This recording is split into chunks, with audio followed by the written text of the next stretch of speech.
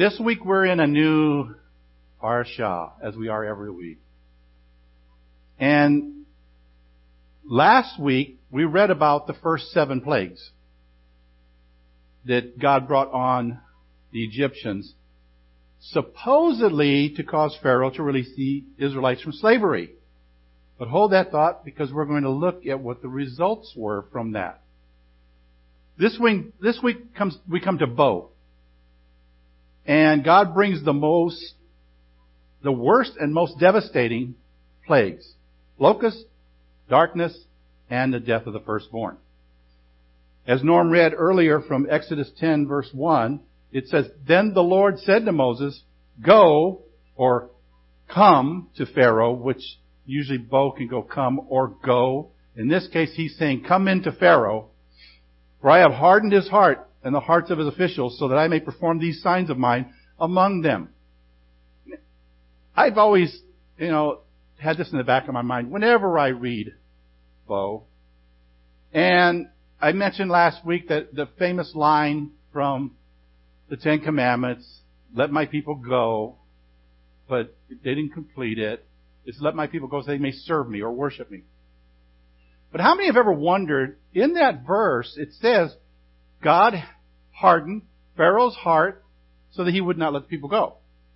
If God was going to harden Pharaoh's heart, why did he bother to send Moses in there on a mission that was going to fail from the moment he issued it? We don't know. We're not God. But I think it was more of he wanted to test Moses and Aaron and their resolve for following his orders, his commands, as he said them, even though he knew that it was going to fail. Of course, following the final plague, Pharaoh gives in, and I kind of like the way that Tree of Life version puts it.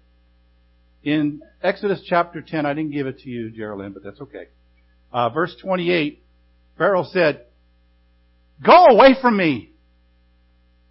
When I talked about Bo before, I kind of phrased it like this: "Get out of here."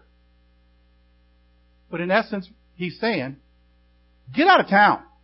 Leave. I don't want to see you anymore. You won't see my face anymore. Which then, as we know, would begin the exodus of the Israelites from Egypt. So, a few questions that come to mind. Other than why did God bother to send them if he knew he was going to harden Pharaoh's heart? But what was the purpose of the 10 plagues? And was it to pressure Pharaoh to set the Israelites free? Because don't you think that God was more than capable to set them free without going through all this plague thing? He's God. He's supreme over all. He could have set them free in a moment. But no, he had a little bit of something else going on here. He didn't need Pharaoh's permission to set them free. He didn't need Pharaoh to say, okay. He's God. But if we look back at last week's parashah, Vayera, and then this week's parashah, God doesn't really look at the Egyptians as an enemy. It's not someone that he has to defeat and wipe out. Instead, he's sending a more important message to them. In Exodus chapter 12, verse 12, it says, "For I will go through the land of Egypt on that night and strike down every firstborn, both men and animals, and I will execute judgments against all the gods of Egypt. I am Adonai." He wasn't destroying the Egyptians. That wasn't the purpose. The plagues were to show God's supremacy and his judgment over all the false gods of Egypt, which there were many.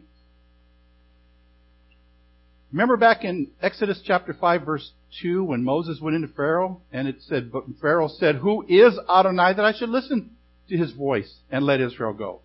I do not know Adonai. And besides, I'm not going to let them go." But in the end, even Pharaoh himself came to the realization of the power of the Most High God, at least to a degree. See, God was not just concerned with the beliefs of the Egyptians. He was concerned about doing away with the idols and setting his people free to worship him. So the Torah tells us God hardened Pharaoh's heart so he could demonstrate his power to the nations, and that their false gods were powerless against him. He also said in Exodus chapter 9 verse 14 last week, "For this time I will send my plagues to your heart and on your servants and your people, so that you may know that there is none like me in all the earth." So God doesn't want to just be known among His people, the Israelites. He's not that central focused on the children of Israel. But He wanted His name to be proclaimed to all nations on the earth. In verse 16 of Exodus 9, it says, "However, I have let you stand for this reason, to show my power, and that my name might be proclaimed throughout all the earth." So He did this. He sent Moses, He sent Aaron to Pharaoh to tell them that God said, "Let His people go," so that He would be made known Himself to Pharaoh in these final 3 plagues. So we're going to look at those 3 plagues. The 8th plague was locusts, Arbeh. So the parashah starts off in chapter 10. It talks about that 8th plague. Beginning of verse 4, it says, "Or else, if you refuse to let my people go, behold, tomorrow I will bring locusts into your borders. They will cover the face of the earth, so that no one will be able to see the ground. They will eat the remainder of what escaped, what is left from the hail, and eat every tree that grows from you out of the field." So when the hail came, it destroyed a lot of the crops. But obviously it didn't destroy all the crops. Well, the locusts took care of what was left. They consumed the crops. They consumed all the vegetation.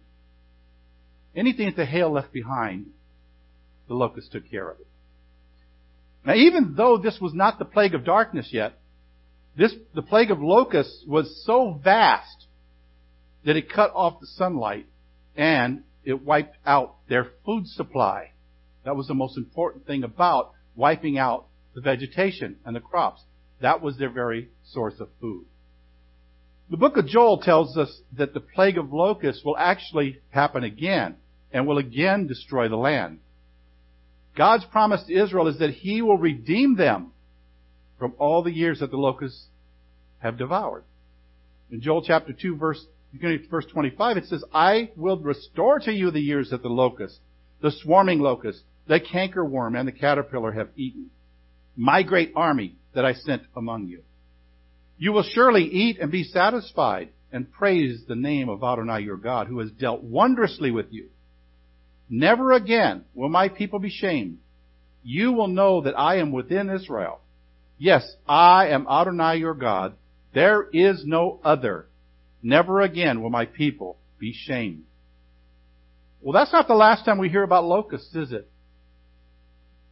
We hear about locusts when John, in his Revelation, talked about the end time plagues that would come upon the earth. And in Revelation chapter 9, beginning of verse 1, he says, "Then the 5th angel trumpeted, and I saw a star that had fallen from heaven to earth. The key to the bottomless pit was given to him. He opened the pit, and smoke rose from the pit like the smoke of a gigantic furnace. The sun and the air were darkened by the smoke from the pit. Then, from the smoke, came locusts upon the earth, and power was given to them like the scorpions have power over the earth. And they were told to do no harm to the grass of the earth, or any green plant or any tree, but only the people who do not have the seal of God on their foreheads, as they were permitted not to kill them, but to torment them for 5 months. And their torment was like the torment of a scorpion when it stings a person." So at the beginning of that 5th shofar, when the shofar is sounded in those last days, locusts came up from the bottomless pit. But they weren't going to eat the crops. They weren't going to eat the vegetation. That's not what they came for. But they're coming with that power to sting like a scorpion. Can you imagine a locust with a scorpion's stinger? Well, that's what it's going to be. And it's going to torment anyone who does not have the seal of God on them. Then the 9th plague, darkness, Hosek. Beginning at verse 21 of Exodus 10, we read that Adonai said to Moses, "Stretch out your hand toward heaven, and there will be darkness over the land of Egypt, a darkness that may be felt." So Moses stretched out his hand toward heaven, and there was a thick darkness in all the land of Egypt for 3 days. They could not see one another, nor could anyone rise from his place for 3 days. Yet all Bnei Israel had light within their dwellings. So, the 9th plague. God really hit the Egyptians with this heavy blow. Because the Egyptian sun god, Ra, was overpowered, showing the foolishness of worshiping false gods. And even though the Egyptians were immersed in total darkness, the Israelites had light in the land of Goshen. The scripture we just read said you could feel it. It was so thick, you could reach out and touch that darkness in front of you. You couldn't move. You couldn't do anything. You know, now if we shut the lights off in this sanctuary, everything will get dark. You won't see very clearly. But after a while, your eyes will adjust to the darkness. And you'll be able to see. Well, not the case here. They couldn't see no matter how long they stood in darkness. For 3 days. Proverbs chapter 4 verse 18 says, "The path of the righteous is like the light of dawn, shining brighter and brighter until the full day. The way of the wicked is still like darkness. They do not know what makes them stumble." I can only imagine the Egyptians trying to move around in this darkness. They probably stumbled because they couldn't see what was in their way. They couldn't see each other. They probably bumped into one another, tripped over one another. It was something that we have never, and I hope we never, ever have to experience that ourselves. But how many know that even the smallest of lights will shine brightly even in the darkest place? You know, I carry a flashlight with me everywhere I go. And I can walk into a dark place, turn the flashlight on, and immediately I can see things. Well, sometimes those batteries start going dim. And the light starts dimming a little bit and even starts to flicker to let me know I need to replace the batteries. But still, that little bit of light will still shine in the darkness. I can still find my way around. Again, I would not know how to handle being in complete, utter darkness for 3 days, no sun, no anything to light my way. But even today, we hear numerous reports of evil, and many, even within believers in the Lord, have become fearful of what might come next. What's going to happen next? And regardless of that, even when there's a total, somewhat paralyzing darkness that comes upon the world, we can still have light in our dwellings, just like the Israelites did in Goshen. Maybe it's time to stop cursing the darkness and start living in the light. Philippians chapter 2, beginning at verse 12 says, "Therefore, my loved ones, just as you have always obeyed, not only in my presence, but now even more in my absence, work out your salvation with fear and trembling. For the one working in you is God, both to will and to do for His good pleasure. Do everything without grumbling or arguing, so that you might be blameless and innocent, children of God in the midst of a crooked and twisted generation.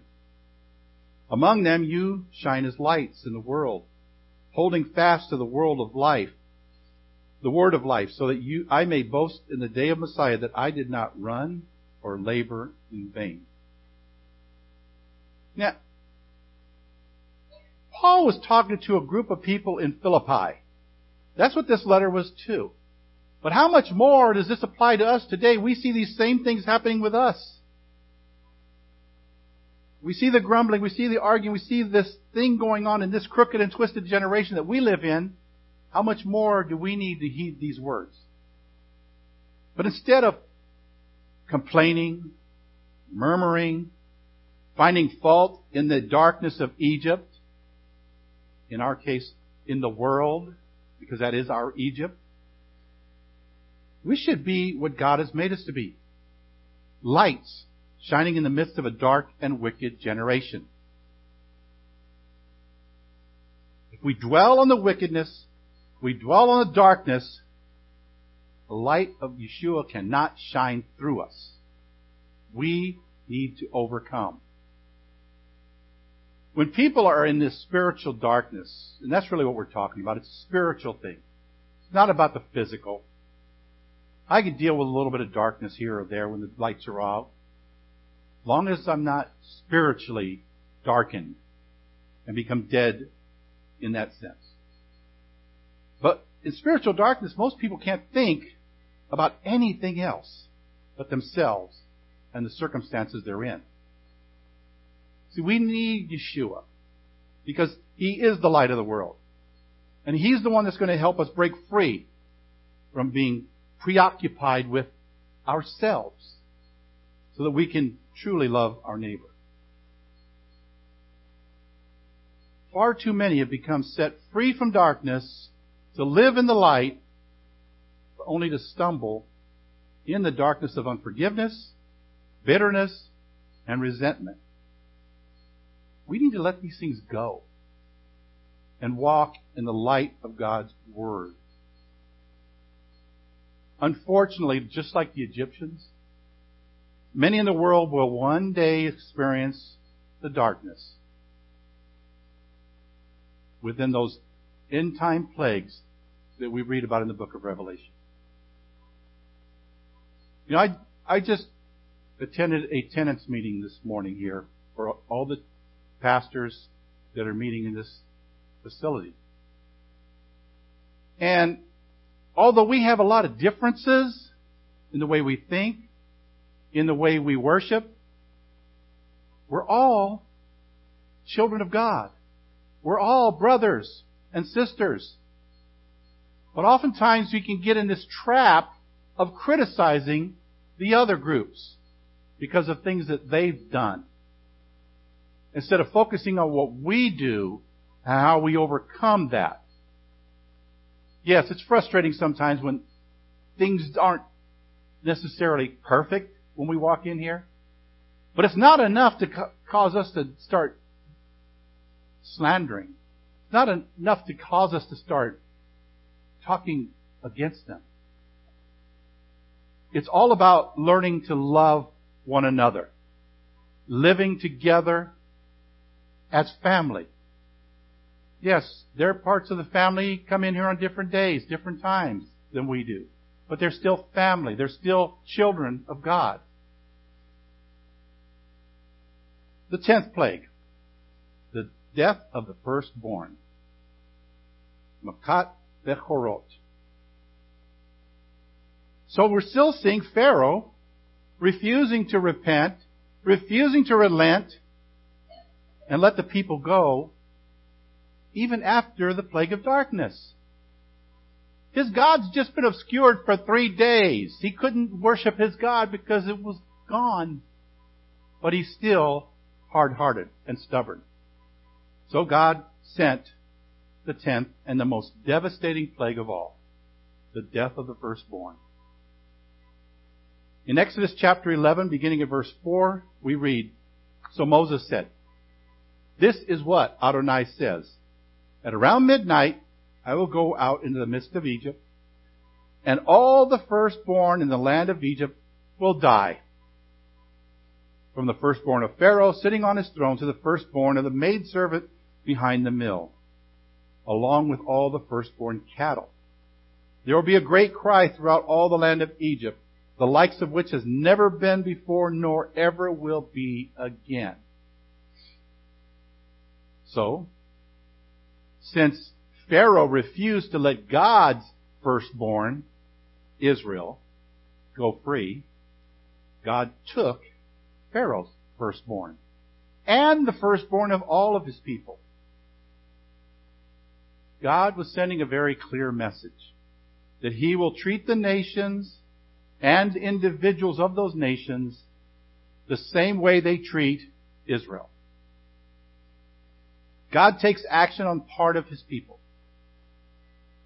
And He brings judgment on Israel's enemies. It's just tragic that it took the death of His own child to humble Pharaoh and make him submit to letting God's children go free.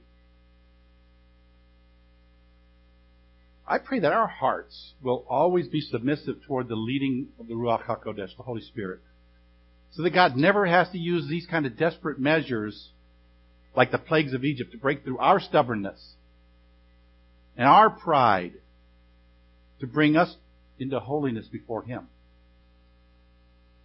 But at this point, during this 10th plague, just before it comes in, Moses prepares the Israelites for this final judgment by instructing them to sacrifice a lamb.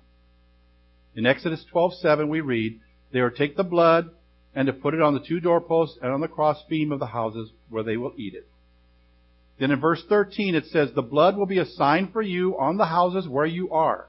When I see the blood, I will pass over you.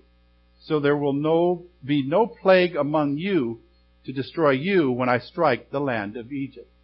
So see, this plague was going to affect both the Israelites and the Egyptians.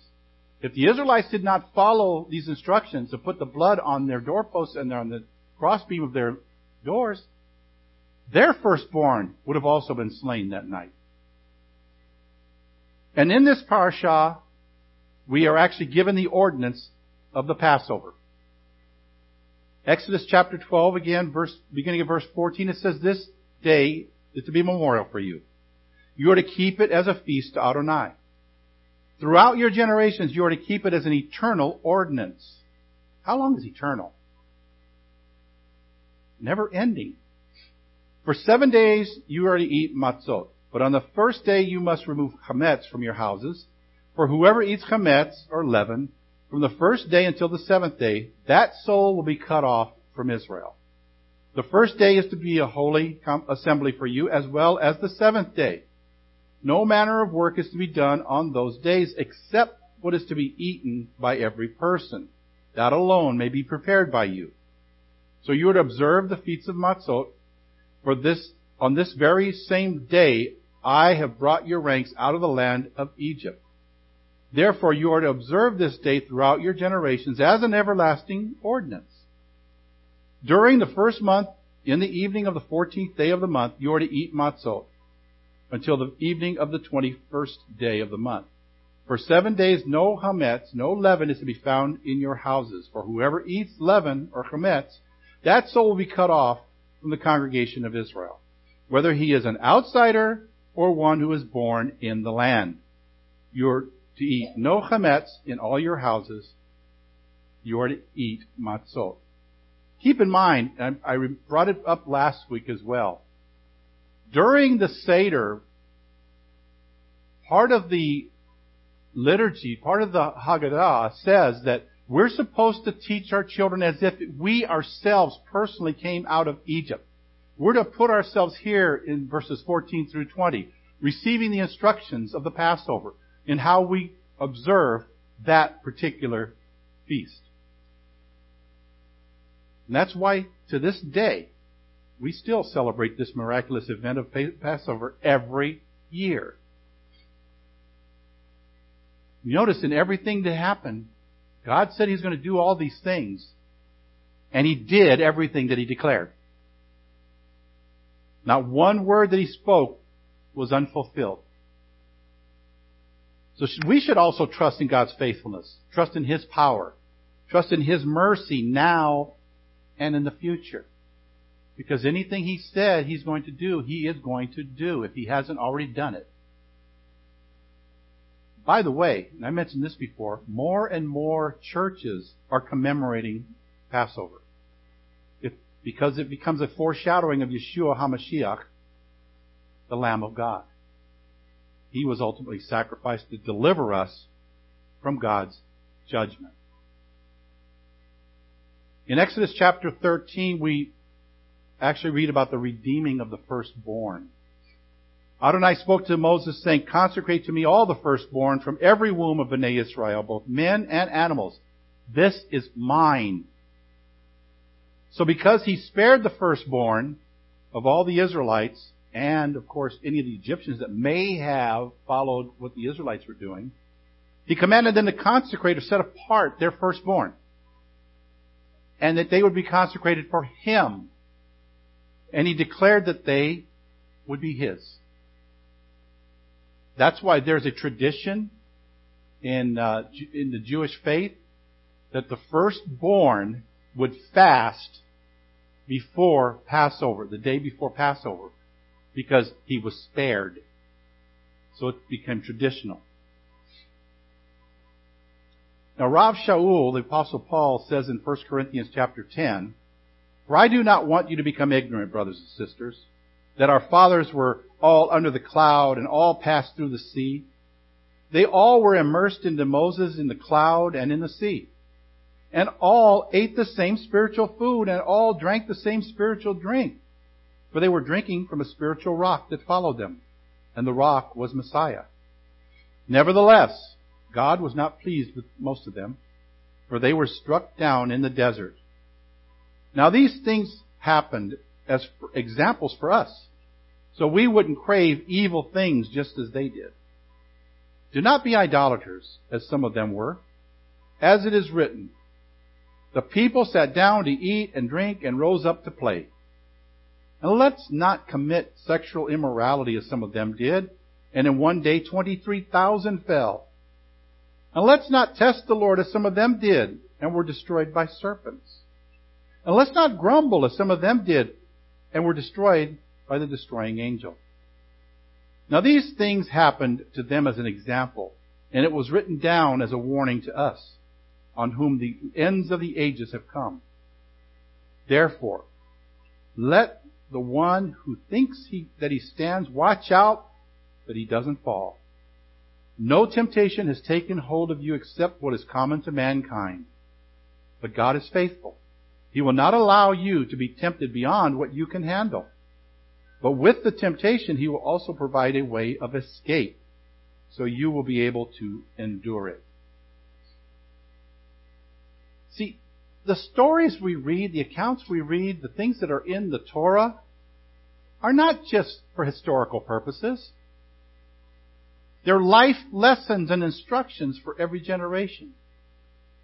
I used the illustration last week from the Twilight Zone episode, To Serve Man. It was a cookbook. And I said, this is our cookbook. It gives us the recipes for our lives. It gives us the instructions how to put those things together the way God intended them to happen so that we can live with and in Him. We're commanded again to recall this story of Passover and celebrate it, keeping with the instructions that are found in Deuteronomy chapter 16 verse 3, which says, do this so that all the days of your life you will remember the day when you came out of the land of Egypt. Egypt is called Mitzrayim. Mitzrayim means literally a narrow place or a tight spot. Another way to say it is it's constricted. When we want to do good deeds, we're constricted and become limited by the Mitzrayim that's within us. The story of the Exodus is a reminder that God frees us from our constraints and our selfish tendencies through the blood of the Lamb, Yeshua HaMashiach. God lets us free, sets us free, and then empowers us by living His life through us.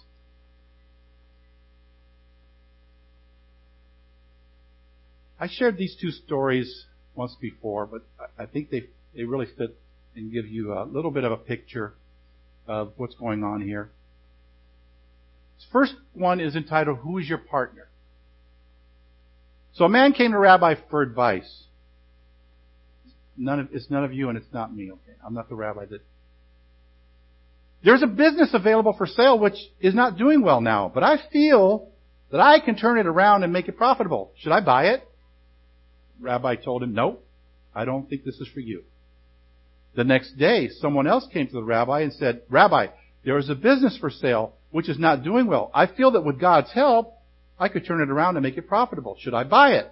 The rabbi said, go ahead, buy it, and you have my blessings. When the first person heard that the rabbi advised the other one to buy the business, he was very upset. Rabbi, why didn't you tell me to buy it? Well, when you asked me if you should buy the business, you said that you would turn it around. So I told you not to buy it because I felt it would be too much for you to accomplish. The other person asked me if he should buy the business, which he could turn around with the help of God. With a partner like that, I told him to go ahead. Whatever we do, whatever we say, we have to do it with God. We're not just on our own here. We have His support if we allow His Ruach, His Holy Spirit, to act through us. The other story is entitled, Are You a Slave? It's the story of a wealthy man who had many servants. He was unkind and had a violent temper. If a servant didn't fulfill his wishes, he would be beaten mercilessly. Once, when he was beating one of his servants, a wise man happened to walk by. He stopped and said, It is neither proper nor ethical for one slave to be hitting another slave. What do you mean, one slave hitting another? Declared the rich man angrily. I am the owner, and he is my slave. You are mistaken. In my opinion, you are more of a slave than he is. He unfortunately has no choice that he is a slave. But you, who cannot control your anger, are indeed enslaved to your evil temper and temptations. Your anger is your master and ruler, and you are enslaved to it. Yeshua said in John chapter 8, beginning at verse 31, If you abide in my word, then you are truly my disciples. You will know the truth, and the truth will set you free. They answered him, We are Abraham's children, and have never been slaves to anyone. How can you say you will become free? Yeshua answered them, Amen, amen, I tell you, everyone who sins is a slave to sin. Now the slave does not remain in the household forever. The Son abides forever. So if the Son sets you free, you will be free indeed. So remember what we said last week. And we said that the goal of freedom from Egypt wasn't just freedom from slavery. It was a freedom to worship God. See, God is supreme over all. I think we can all agree there. But without the knowledge of what is right and wrong, and where do we find that? In His Word. Without the knowledge of good and bad, where do we find that? In His Word. We can never be considered free. Not in the true sense of freedom. We're caught up in a bondage now known as the world. The world around us, the world within us, the world beside us is our bondage. We need to break free from that. How do we do it? We stay true to God. Allow His Ruach HaKodesh, His Holy Spirit, to live through us. Yielding us to Him. Walking in the path He has for us. Not deviating from it, but following His every intention for us. Once again, where do we find that? In His Word. Bottom line is this. Those who love God will resist evil and will continue to be true to the very end. God is just. He's a just God. He doesn't do things just to do things. He doesn't want to control us. He wants us to take the initiative and learn what He wants us to do so that we do it willingly. So that we can obey Him, we can trust Him, and walk in His ways. God of Abraham, Isaac, and Jacob, we do thank and bless You. For You are the supreme God over all. You do care for us. You do care about us. You want us to be free from the cares of the world. You want us to be free from bitterness, from stubbornness. You want us to be free from ourselves, that we can do your will. You want us to be ambassadors of your kingdom. But if we don't do the things of your kingdom, we can't be ambassadors for that kingdom. Open our eyes to see through the darkness. Open our eyes to see the things that will set us free to worship you.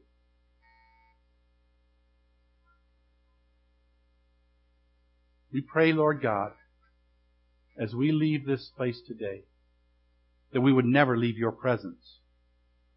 It's not about a building, Lord. It's about a family. It's about a relationship. A relationship with you, the true and living God. And if this building didn't exist, we need to be fixed on you, following you. Let us always remember that, Lord, that we will never falter, that we will never fail. Well, we thank you, Lord, for Yeshua. When we do stumble, we can reach out. His hand will be there to pick us up. Keep us pure in your sight. Keep us set apart for you. Keep us out of the Egypt of our lives and in your kingdom forever. In Yeshua's name, amen.